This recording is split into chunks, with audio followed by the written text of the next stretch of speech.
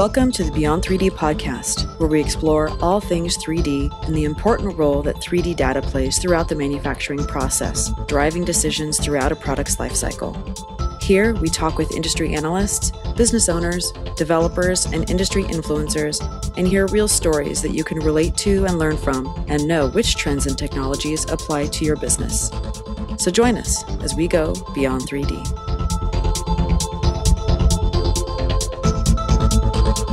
Welcome, everybody, to another episode of Beyond 3D. My name is Angela Simoes, and we are here with a special guest, Tommy Gessler, who is a developer advocate for Zoom Video Communications, but was also named one of the industry's most influential developer advocates. So we're really happy to have you here with us today, Tommy. Thanks for joining us. Thanks for having me, Angela. And we have Gavin Bridgman, who is the CTO of TechSoft 3D. So welcome, Gavin. Thank you, Angela. Happy to be here. To get started, Tommy, why don't you tell us a little bit about yourself and your story and how you became a developer advocate? Sure. So growing up, I always loved building things, especially Legos. And then I got into Minecraft, which are basically, virtual Legos. And then all of my friends wanted to be able to play Minecraft together. And in the early days, you couldn't do that easily. So I figured out how to make a server so we could all play together. And then that got me into coding, because it was coding the server. So then I was like, wow, what can you code? What can you not code? So I started learning how to code and building websites and games and other things. And then going to high school, I went to a college prep high school. And on the first day, they told us 99% of you will go to the most prestigious universities, and get master's degrees. And 1% of you will go and play Major League Baseball. Drafted right out of high school. So I was like, okay, this is interesting. Where do I fit in this gap? At the time I played baseball, but I didn't see myself going to the majors. So I continued. No pressure my love. or anything. Yeah, right. I continued my love for computers. I took all the computer classes and the programming classes that Regis offered. And then here comes senior year, and I haven't done any college applications yet. And my college counselor calls me into her office. She's like, Tommy, you've been avoiding me. Why haven't we talked about what college you're going to, this and that? And then I dropped the bomb. I said, I'm actually not going to college. I'm going to pursue coding. So instead of going to college, I did a 6-month coding school called Galvanize here in Denver. And in 6 months became a full stack software developer instead of going to college for 4 years. And my counselor actually approved. She didn't kick me out. She was very happy and excited that there was this new path that was emerging. So I did that like a month after I graduated high school. Started Galvanize. I realized there's going to be no more summer breaks. There's going to be no more vacations. It's going to be a sprint from here on out. And then finished Galvanize strong. Within a month of finishing Galvanize, I was 19 years old. I got a full-time software development job with a startup as employee 3 at a company called Apostrophe. Worked there for 2.5 years. Also got to go through the Techstars Boulder Accelerator program with them. And Techstars Boulder is basically startup school, one of the best startup schools, kind of like Y Combinator. So I got to go to, coding school and startup school instead of college. So I got a pretty good education, I'd say. And then was recruited to join Zoom as a developer advocate. So that's my kind of past 10 years, and it's been a fun ride so far. So I just want to say, I think it's amazing that you had the confidence to move forward with your decision. Like, I'm not going to college and I'm going to do this coding thing, because it's I think most kids would sort of follow the pressures of teachers and parents. So kudos to you. That's really great. And so Thanks. You gave the example of how you created a server for your friends to play Minecraft at first, and so I can imagine that's part of what got you excited. But why was coding so appealing to you? Basically, the thought of taking any idea I can think of, or any startup idea, app idea, game idea, and being able to bring it to life and have it live on the internet, have it live in an app store, and have anyone in the world use it. That just was amazing to me. So I wanted to be able to have the skills to do that. Very cool. Yeah, it is. Being able to have a global impact at such a young age is a very cool thing. And so now you're at Zoom, and what are you focusing on, and what is your role as a developer advocate? Yep. So Zoom has a suite of APIs and SDKs. We allow developers and companies to use Zoom video, chat, phone to integrate with their products and their websites. So say you're a healthcare company and you want to have telehealth meetings with your patients. Instead of building a whole video platform, which would cost, a ton of money, a ton of time, having to maintain it and scale it, you could just put Zoom video in your app with a few lines of code and it's practically free.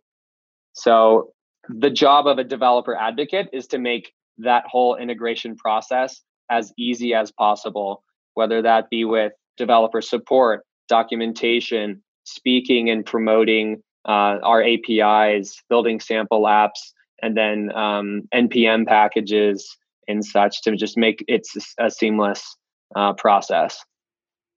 Very cool. So you work with developers all over the world then? So folks that are looking to integrate. And as you are working with these developers globally, do you get a chance to see kind of what's happening in software development overall? And what would be some of the most exciting things you've seen lately? I think the coolest thing I've seen is the access to information and opportunities that weren't available before.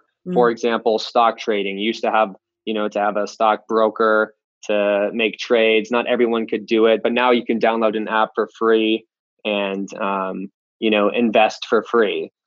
You can learn anything for free. You can learn how to code for free. And then relative to Zoom, I'm seeing all the cool ways you can integrate our APIs and any APIs. Every application nowadays talks to almost every other type of application you could think of, whether that be a communications platform to e-commerce to, education, healthcare. So seeing that world become more accessible is amazing.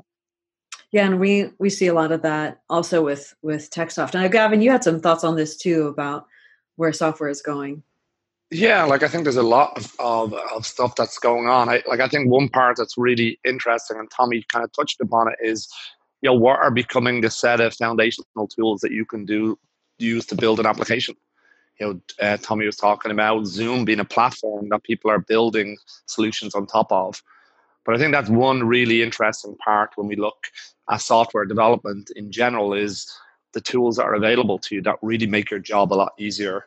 If you look at, some of the kind of interesting things that are coming along at a very low level, you have what Apple and Google are doing with their iOS and Android platforms with augmented reality SDKs, extremely powerful software solutions that are using hardware built into the mobile device and solving some of the hardest problems of augmented reality. Or if you look at Electron, an application that allows you to take a kind of web technology stack and build a desktop application. Slack is built on it and made them very easy to go from ostensibly a web application and make a desktop application on it. And then you kind of go into the realm of what these platforms are doing. Tommy's talking about Zoom as a platform, but you can also look at AWS and Azure, which previously were just computing up on the cloud. Now you're starting to see Azure has a very powerful IoT component to it. So I think that's one part that's really interesting today. And you're kind of starting to see, software developers are really people who plug things together. And you're seeing a lot of people who are software developers. They are actually not classically solving hard problems. They're generally plugging things together. So I think that's one part that's really interesting and exciting. I think that's given the reason why you have a lot of people coming into the software world, that suddenly it's not as intimidating and you have a lot of these component technologies that are solving the foundational problems. I think another area that's really interesting is all around machine learning and what that's enabling you to do. And infinite computing starts, computers are good at answering very binary questions, multiplying big numbers, essentially they're massive logic gates that you need a yes or a no at the end. And machine learning is what that's resulting in is some more of the fuzzy problems, allowing us to solve some of the more fuzzy problems. And it's, essentially building up digital intuition. And so that as an area, as a core computer scientist, that's another really, really interesting area. So there's a lot of stuff that's making software development easier with these components, but also some of the hardest problems still have to be solved. And machine learning is still is starting to be really interesting technology that's going to enable us to solve some of those harder problems. Yeah, great points, Gavin. So you made an interesting point, Gavin, about how more people are getting into software development, and essentially that the role of the software developer has changed over time. Can you expand a little bit on that? And Tommy, I'd love to hear your thoughts as well. About how the role has changed, and also, we TechSoft, we work a lot with manufacturing companies, companies in architecture, engineering, construction. They may or may not have an internal software development team. So how do you see sort of that evolving as well, where you have companies that are wanting to create an AR/VR application, or wanting to create a mobile app, or wanting to create an IoT app? And so there's, I guess, the question, do you have an internal team do it? Do you have an external team do it? And then with the role of software developers changing, how has that made things easier or harder for companies to make that decision? Yeah, I can make an initial run. I'd be interested in Tommy's opinions. I think one thing that's really interesting, if you look back 20, 30 years ago, most people who were writing software were computer scientists, and they were solving, it was difficult to write software 20, 30 years ago. There's still a lot of hard problems in computer science. And if you think of something like natural language recognition, even all these problems around language, and even augmented reality and the image processing that needs to go, there's still computer scientists solving some really hard problems. But the bulk of people today who are writing software are not computer scientists. They're more these computer architects. And really, you can get a scalable database off the shelf. You can buy one. Some Oracle will gladly sell you one, or there's open source relational database that you can get for free. So these tools go hand in hand with people being able to outsource things. Because if you have tools, then they're documented, and it's not such a scary proposition. And to be opening your, having a software development team in whether it be Eastern Europe or Asia or India, where they're using standard set of tool set and joining these things together. So I think this tool set has really made it a lot easier for companies to outsource software development. I agree. And so let's talk about AR/VR specifically for a little bit, because I know that's an area that you focus on, Tommy, correct? And a little bit, yeah. TechSoft, we also have some toolkits that enable people to bring in CAD data directly into AR/VR applications. So Tommy, talk a little bit about some of the work you're doing there, and then I would love to have the two of you talk about what are some of the challenges when it comes to AR/VR applications. Where do you see things going in the next year, couple of years, that sort of thing? Right. So at Zoom, we have virtual backgrounds, and Gavin and I are using them right now. And we just released virtual video backgrounds. And this all happens without a green screen. So as I'm moving around, it's using computer vision and augmented reality to understand where my face is, and then where to show the photo, and where then to show my face, and not showing the background at all. So I think that is just fascinating that that's possible, especially being in a meeting with people around the world and having the meeting work flawlessly. Mm-hmm. And there's so many fun things you can do with that. It's such a hard, thing to develop, you could say, but it just makes the meeting experience much more fun. And then the part I'm working on are the SDKs, and supporting and helping developers use our SDKs. So basically, any idea you have with video, it's really up to the developer. We want to give you the tools to be able to accomplish that, whether that's AR, whether that's having meetings in VR. It's all possible using our SDKs and using the existing core Zoom functionality.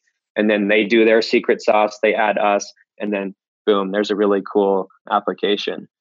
And then some fun words from our CEO, Eric Yuan. He says that the vision for Zoom in 2035 is to be able to speak, in a certain language, and then the people on the meeting that don't understand that language, the language is translated on the fly, and then you hear it, not like reading a transcript, but you're actually hearing the person speak your native language.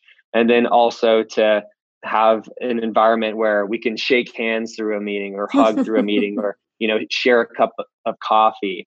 So we'll see if we get there, and that's going to take a lot of smart people to figure that out.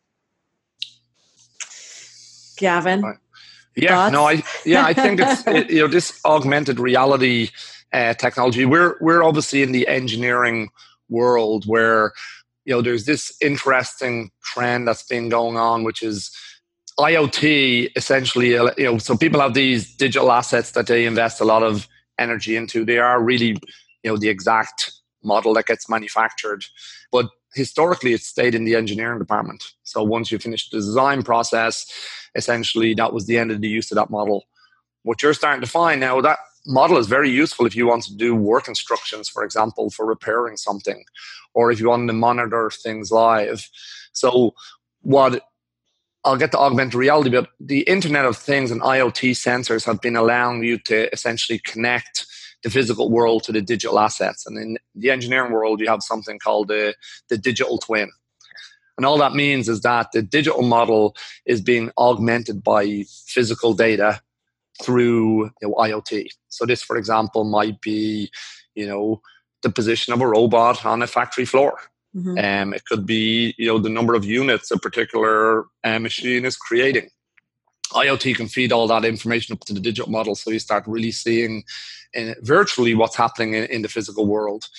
The part that augmented reality is really interesting is augmented reality allows you to take those digital assets and put them back into the physical world.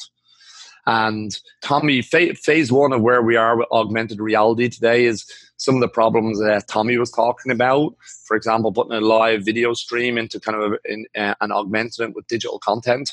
And, if you look at Pokemon Go, that was kind of like about, you essentially putting a digital asset into the live video world. Where AR hasn't taken off in the engineering world is what people want to do is walk into a building, and let's say that data through IoT is connected to the actual digital model. But that doesn't even need to be case. You have a digital asset of a building. You want to walk in, you want to see where the structural supports are and look through the walls.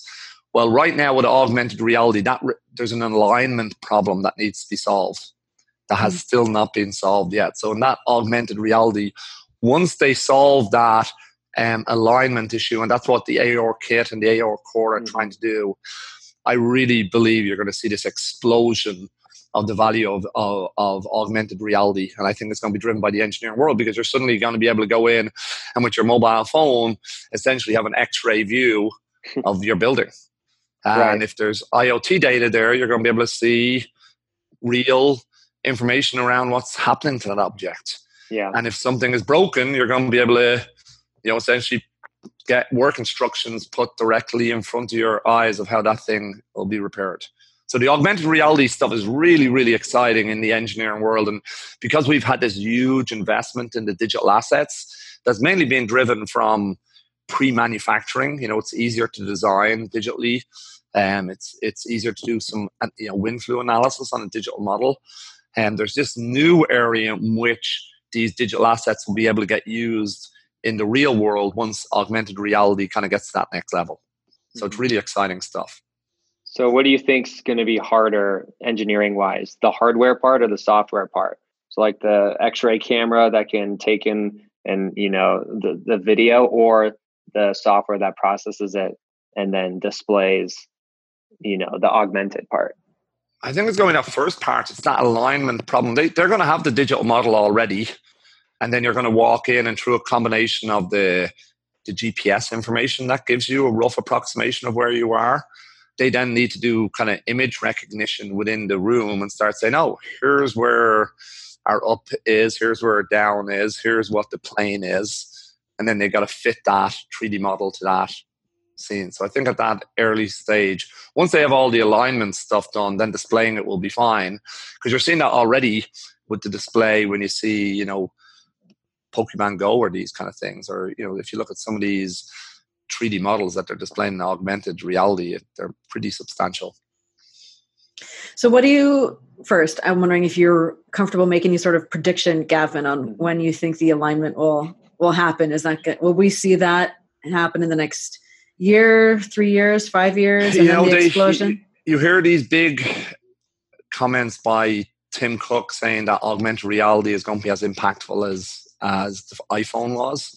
And they talk about that in the next 5 years. So I think they've got to solve it in the next 5 years. If you look now on your iPhone, they have a digital measuring tool, which works quite well. And that's kind of start getting into that area because there's a scaling issue that needs to be figured out there.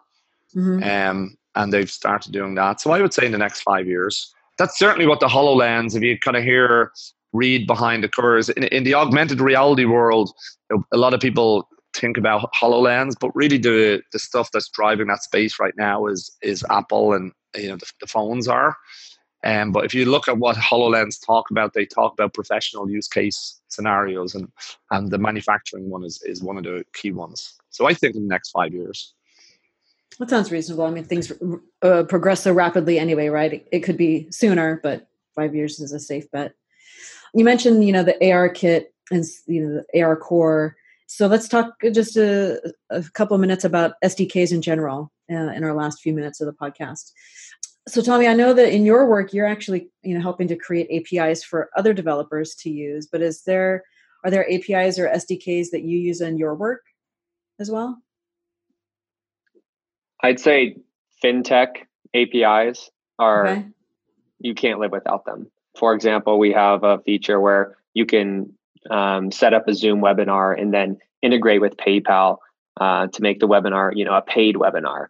And that wouldn't be possible without the PayPal API. And Stripe is also a leader in that fintech API space, making it, you know, a few lines of code, and then you can accept payments on any platform, web, native. So that's amazing to me. And then even something as simple as embedding a YouTube video. If you were just to put that video file on your website and then throw it up, it wouldn't have good performance. It wouldn't have good scalability. It would cost a ton of money. But having that video live in YouTube and having their streaming technology, and then simply embedding a few lines of code in your app and having the video run perfectly is amazing to me. And every developer can benefit from SDKs and APIs because it saves them time, it saves them money, it saves them headache, and you know, all the maintenance that goes with doing something hard like that. And I'm curious, this isn't something that we talked about before, but because it makes things easier and faster, have you ever come across developers that have tried to get into a new area of development, maybe something that they hadn't studied or worked on before, but because they have access to SDKs and other tools, they were able to get up and running sooner? Or, you know, maybe if you don't know anybody that's done that, do you think that's something that's doable? You know, I'm just curious, you know, so developers aren't stuck doing one thing, right?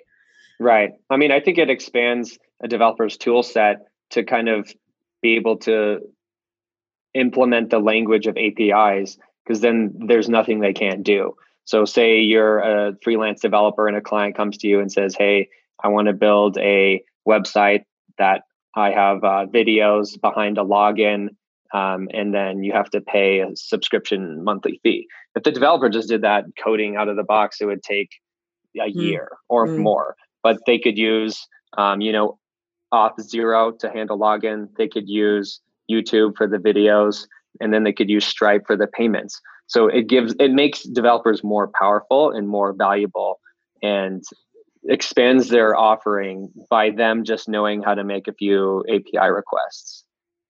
Gavin, have you experienced that with any of TechSoft partners where, you know, they maybe had a specialty, they focused in one area, but then started to adopt SDKs to expand? Yeah, like I would say it's the dominant way in which things are done in engineering software. Components have been widely in use in this space for many, many years. And it started with some of the mathematical engines that are used within these CAD systems are very complicated pieces of software. And early on, there were some tools, libraries out there that did it. So Parasolid was one of the early ones. ACES was another one. OpenCascade was an open source one. So from early on, there's been a widespread use of tools. So really, when we look at like you look at people in the engineering software market, you might be an expert at fluid simulation. And so you do an amazing job of making sure that people optimize turbine blade design. Well, in order to do turbine blade design, you need to be able to read in that turbine in the first place. You need to be able to display it. You need to do some mathematical querying of the surfaces. And there's all tools out to solve those problems. So a lot of these, they're very much specialists, and I think a specialist naturally goes and looks for tools that solve these other areas. So I would say in the engineering space, it's the norm rather than the exception for people to be using tools. Got it. Makes sense. Well, gentlemen, we have reached our time, and so I think this has been a really interesting, great conversation. Hopefully, our listeners have enjoyed it as well. Tommy, thank you for your time. Really enjoyed having you on the podcast. Thanks. It was a blast.